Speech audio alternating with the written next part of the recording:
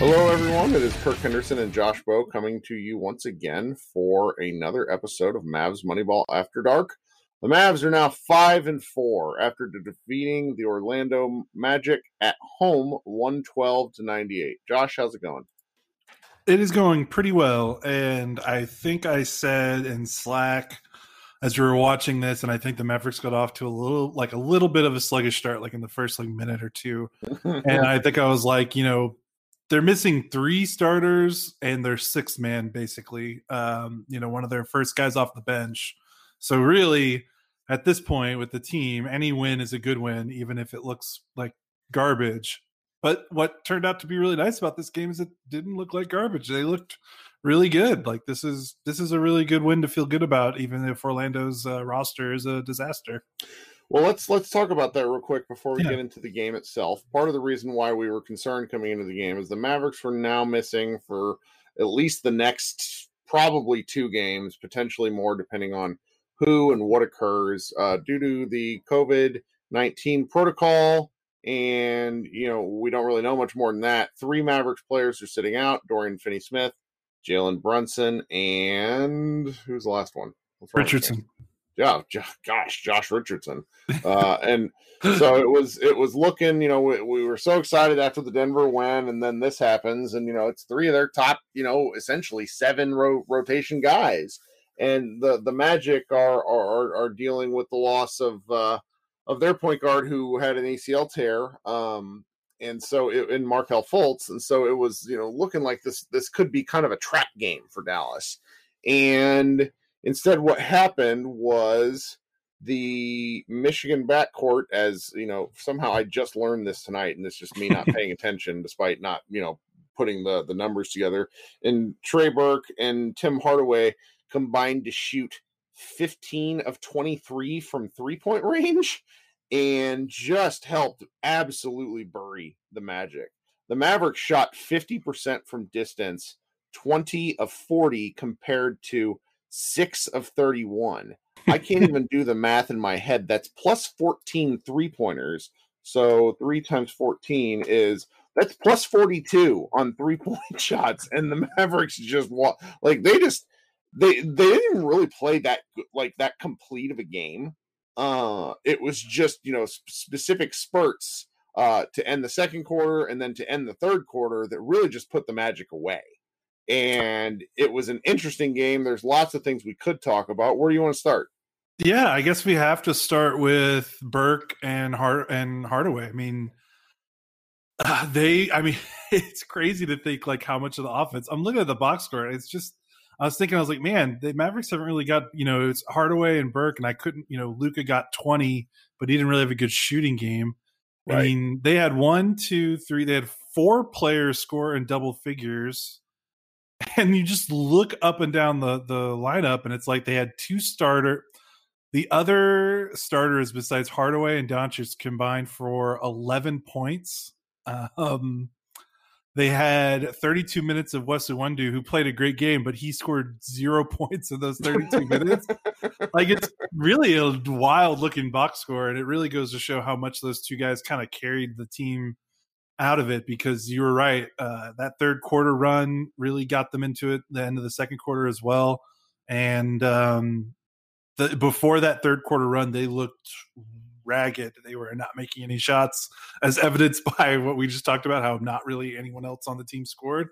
And then Hardaway just went insane. I think he scored 16 points in the third quarter, just a massive effort.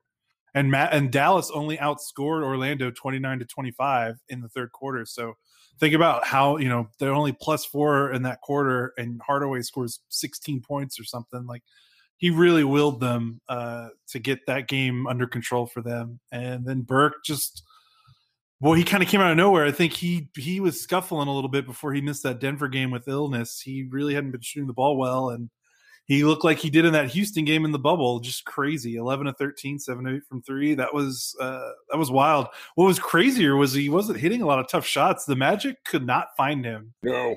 I can't even believe how many open looks he got. Well, there's 2 things about that you hit on that I want to talk about. First of all, and we should return to this later, the Magic really tried doubling Luka high, and it did not work. Did not work at all. The second is that Burke had 8 made threes in the season and had 7 tonight. And that's just something that I kind of want to hang out with. It's really interesting. I don't like the Burke Brunson matchups. Everybody who has listened to me and followed me on social media, I think Burke and Brunson duplicate way too much. And as a result, neither is that fun to watch. And honestly, I think that the if the defense doesn't suffer, the offense it certainly is a little. Neither really does much if they don't have the ball. So it's kind of like I don't understand what the Mavericks were going for in having both of them. And maybe it's the COVID type stuff. So it's you just kind of want to hope to have redundancy on the roster. It really worked out for the Mavericks tonight. But I don't know. It's just one of these things that I'm going to be thinking about in the games without Brunson, because as much as I don't care for Brunson, I'm not this stupid. He's actually effective. But it feels like when I watch Burke play, and this goes back to the bubble, the Mavs just move a little bit faster because Brunson plays like Luka Jr., but not quite as good. And it just doesn't really work for me. And I think it's I think it's fairly predictable. So I'm going to be interested to see what happens over the next 2 to 3 games while Brunson remains out, as he, goes through whatever COVID protocol is related. I just don't know what to do with that, because this is, when a guy shoots 11 from 13, you have to do something with it, but it could just be a hot game, Yeah, and I think the biggest thing is that when you're thinking about Burke and you think about Brunson, and they are very similar, Burke has proven over the course of his career, like he is a more effective spot-up player just from the fact that I think he's a more reliable three-point shooter. I think Brunson hasn't really shown – he's not an awful three-point shooter, but, I mean, he's been hovering around 35% for his short career.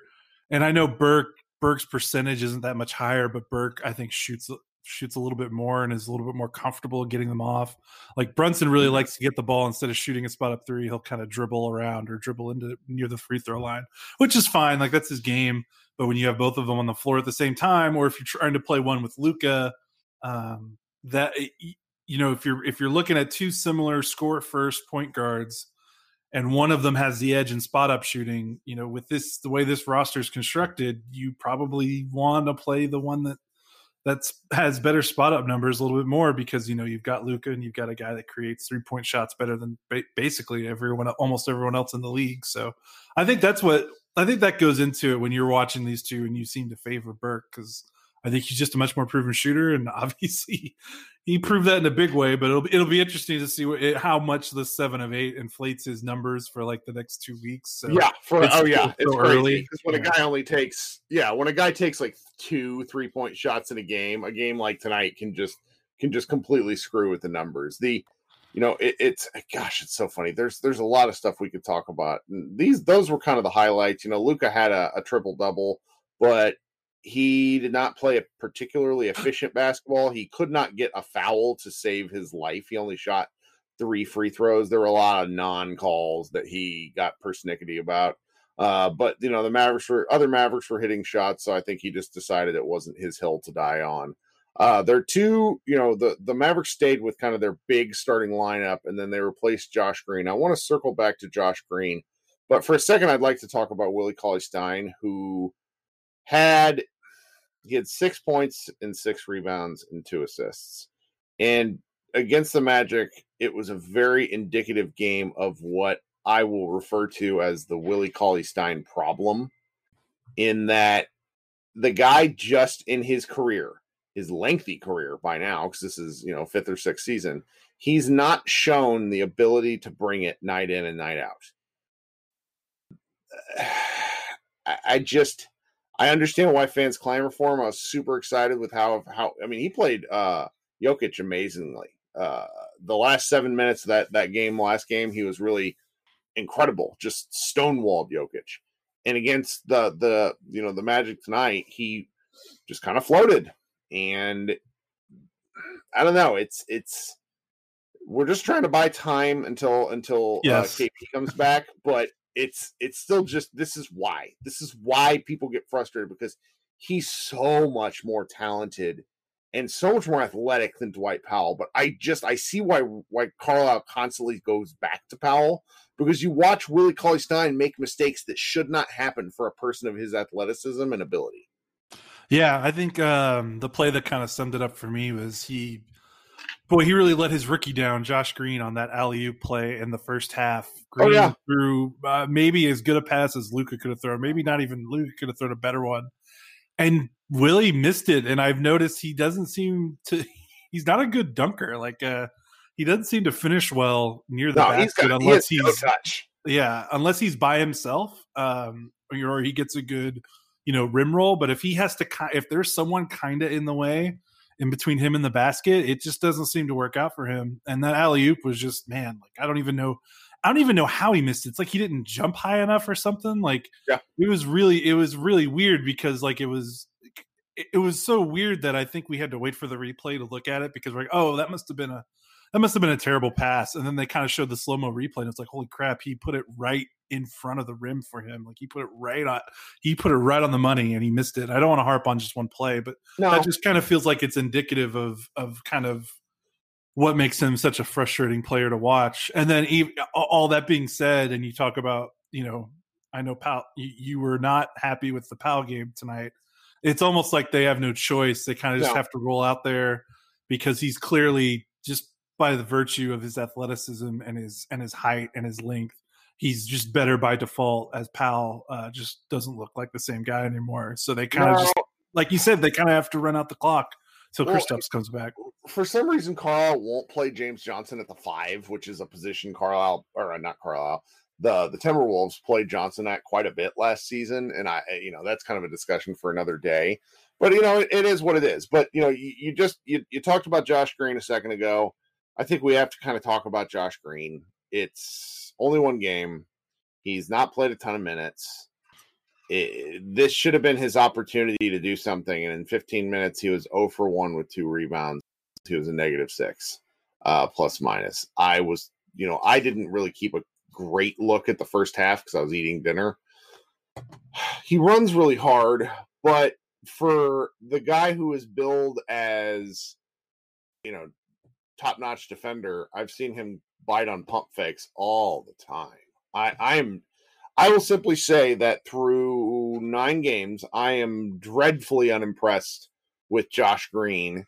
And obviously there's still plenty of time to make that up. But, when a guy taken after him and Tyrese Maxey went for 39 points tonight, I'm sitting here looking at what the Mavericks are doing with some of these choices. Because if you're not going to put the rookie in a position to succeed, or if you're not going to, Carlisle pulled Green after that damn missed dunk.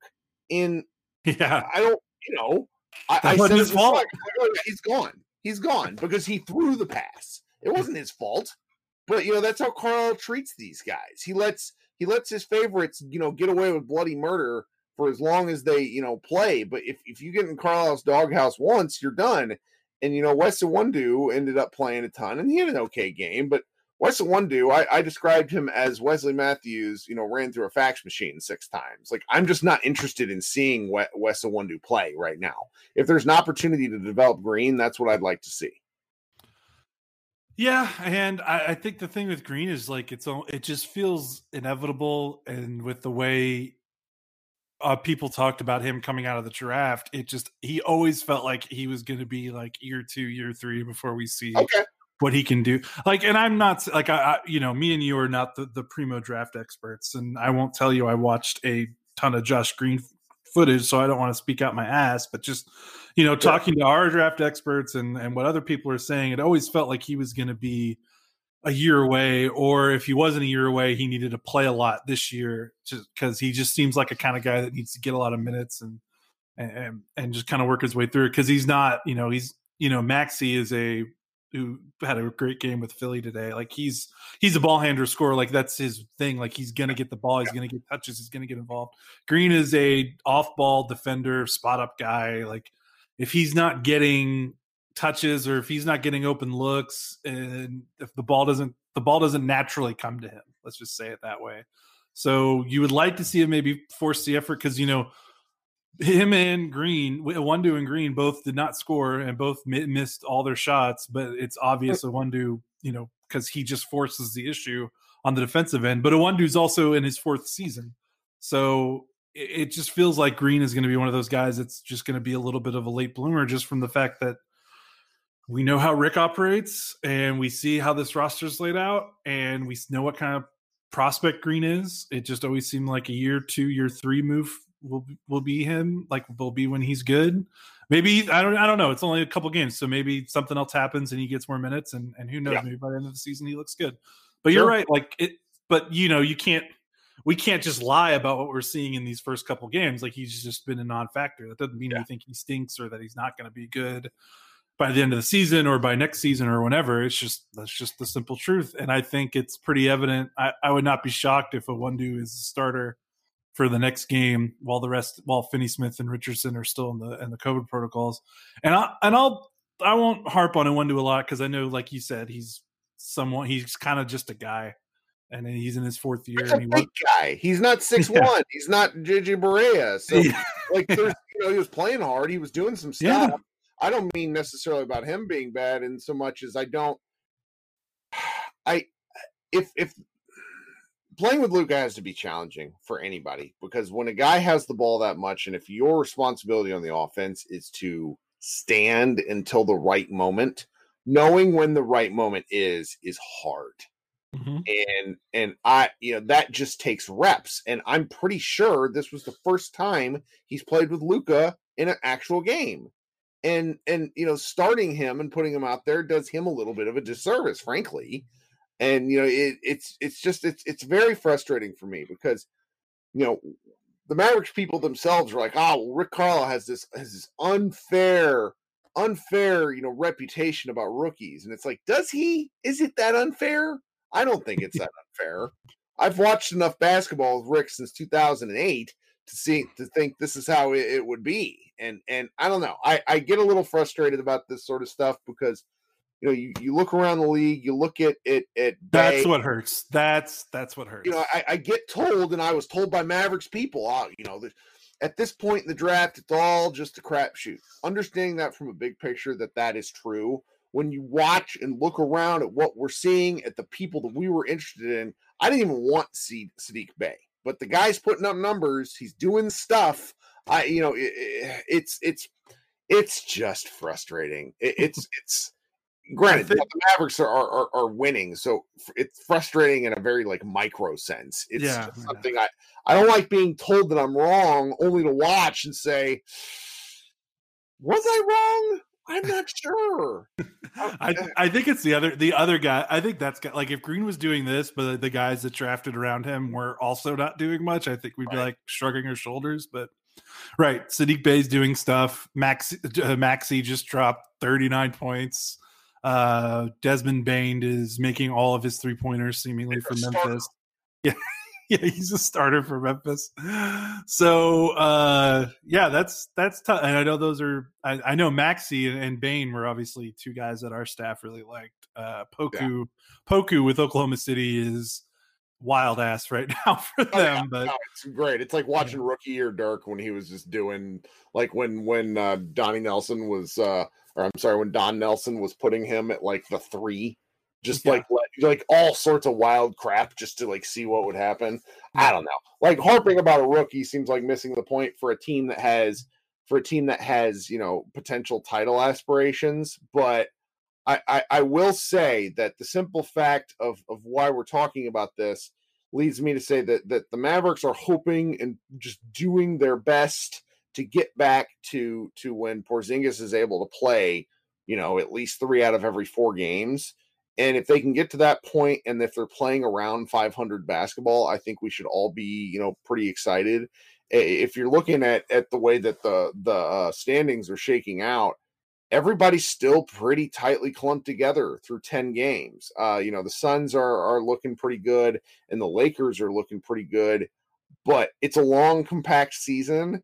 And so there's still a lot that can happen. And so if Porzingis doesn't come back I don't think he comes back until the Charlotte game. I don't think they want him banging against New Orleans next week. then it's all for the better. If they lose to New Orleans, it's 5-5, and then Porzingis comes back and it's a brand new season, right? Like this is we got the Mavericks just kind of got to survive. Yeah, that's why. The fact that they won by 14 against the Magic team. I know that they're decimated, but hell, they were 6-3 coming into this game, so they're still pretty feisty. And Steve Clifford's a good coach, and he gets guys to play hard. So this wasn't necessarily a gimme, and so considering all the players the Mavericks are losing as well right now, I mean, they're down their two best perimeter defenders, and that's big with Finney-Smith and Richardson. I know Richardson's been off to a weird start shooting the ball, but I think his defense has been pretty good. So. And the fact that they won without Luka going crazy, I was almost going to put this in our Slack and look it up because there was 4 minutes left and the Mavericks were up 12 or 14 with 4 minutes left and Luka had 16 points. And I was like, man, I need to research how many times have the Mavericks since Luka's been drafted won by double digits and Luka didn't score 20. That's got to be a microscopic number since his rookie season. I'll just take it. You take every win right now and you just take it and you're thankful for it and you don't complain about it really. And then you kind of go on with your way because their roster is pretty decimated. But Kirk, you need to take a bow for the piece that you wrote before the preseason about how every roster spot mattered. And hey, Wes Iwundu, the guy that some people were telling me that they should cut JJ Barea for and it wouldn't be a big deal. 30 minutes plus 17 and a 14-point win. Yeah, and I think we're going to continue to see that because I was just looking at the roster and I was sitting here thinking, what is it going to take for Tyler Bey to get on board? Because he's like a ring. For some reason, people were calling him a wing. Tyler Bey is a 4/5 man from what he's played in college. He's not a wing. Now he might be a wing and so it's with these sorts of things, I'm wondering what it's going to take for him to get on the floor. And and I'm just looking at the guys that didn't get minutes tonight, and I'm not cringing if anybody else comes in. I mean, I cringe when Dwight Powell goes in for pre-existing condition reasons, not because I'm wondering what's going to happen. It's going to be something to see. This is obviously you don't want anybody to come down with COVID or even have to deal with the contact tracing, but if there is a time for this to happen, it is early in the season while the Mavericks are still figuring things out, before they develop kind of a team rhythm. This is something because this is probably, it's probably, statistically speaking, it's not going to be the last time the Mavericks have to deal with this year. Right. You're right. So they got to be ready. So I mean, it wouldn't shock me if those three guys that didn't play tonight get some minutes. And there's going to be a point in the season where someone's got contact tracing, some couple of guys got bad ankles or a bad hamstring, and it's probably just going to happen. So everyone has to stay ready. Well, it's going to be an interesting game next because they play the New Orleans Pelicans. I'm pretty sure. I don't have the schedule up, but I'm almost positive here.